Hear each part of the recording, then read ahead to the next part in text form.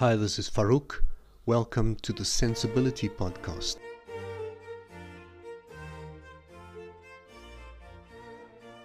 I think you'll find episode 3 interesting as it affects all of us. I got this request from Guy Smith. Hi Faruk, I need some advice please. My phone has run out of storage space. I can't even open any attachments in WhatsApp. The phone freezes often and I can't afford to get a new phone with larger capacity right now. This is not unusual. Our phones have limited storage capacity and can quickly fill up, leaving us frustrated and unsure what to delete. I'm quite certain that Guy's phone can be scrubbed, space freed up, and with a few tweaks to his phone, behave normally again. In my view, media files are the main culprit. We take pictures and videos to capture memories or moments, tell stories and share with others. We are also bombarded with media files from our contacts who forward large messages without so much as a thought. Before we get into the cast, I'd like you to consider two things. Firstly, tweak your phone settings. If you use WhatsApp or an instant messenger, change the default settings to not download and save any attachments until you choose to. This will prevent your phone from filling up without your knowledge. And if you use an Android device, set your camera to save photos and video on your memory card rather than your phone. This will keep the valuable space on your phone free. If you use an iPhone, check the iCloud settings. You get a limited amount of free space on Apple's cloud service. Google also offers a cloud service and it's free to iPhone users. Secondly, some advice on taking photos and putting them through a simple workflow before you save the images or share them. Learn to take better pictures that you're proud to keep and share with others. Search for common mistakes photographers make and go from there. And take the time to review your photos. If you do take several shots of the same thing, keep the best one or two. Just your selection says something about your personal style and will give your photos a unique look. The selection process will force you to take a critical view of your images and also help improve your eye. Adjust the white balance. The camera doesn't always get things right.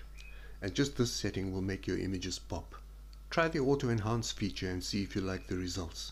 Straighten the horizon and crop the image for effect. If you're sending it to your online status, use a square format. If it's portrait or landscape, use a ratio of 2:3 so it displays correctly on a screen. And if you're taking photos in low light conditions and using a flash, correct the red eye phenomenon. These adjustments are done with just one touch and don't take much time. Now we can decide what to do with the image files. If the image is private, store it on your personal computer or phone and save a backup copy to an external drive or upload it to your cloud service. I find cloud services are very useful because you have access to your photos from anywhere. You may want to share the image to your status and have it disappear after a day. If this is the case, delete the image after you've shared it. If you're sharing the image with others, you can now do so with the confidence that you haven't caught your best friend with his or her eyes closed, and the photo is that much more special. Consider now that you have several copies of the same image. Firstly, the image you took, the backup copy you made, plus copies of the image in each of the instant messenger chats or emails that you shared with others. In my experience, the best way to manage this is to delete the chats from your phone, or at least the associated media files periodically, say weekly. This will reduce the clutter that plagues so many of us. And in this scenario, we assumed that you wanted to share the image with a select few people. If you're posting the image to a social media platform like Instagram or Facebook, and there are people in the picture, please get their permission to upload the image or tag them before you upload. Some people value their privacy more than others, and we need to be respectful of that. And after you've uploaded the image, two more things have happened. Number one, you now have an additional copy of the image, and you've granted the social media platform, Facebook for example, joint ownership. This means they can use the image you just uploaded in adverts or promotions, and you no longer own the image exclusively. In this regard, be careful not to upload pictures of yourself and others that show anyone in a compromising or bad light. Now, many people will upload an image to Facebook and delete the original, and thinking that this is a safe way of doing things.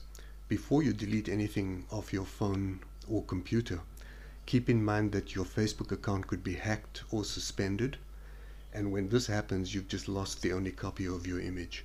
So keeping copies and backup copies is something I'd recommend. I hope this has been helpful. We have a guest next week. We'll be talking to our tech guy from Profix about laptops, tablets, and Chromebooks to help you decide which one best suits your needs. Geez, thanks, Farooq. That's been most helpful. Appreciate the insights.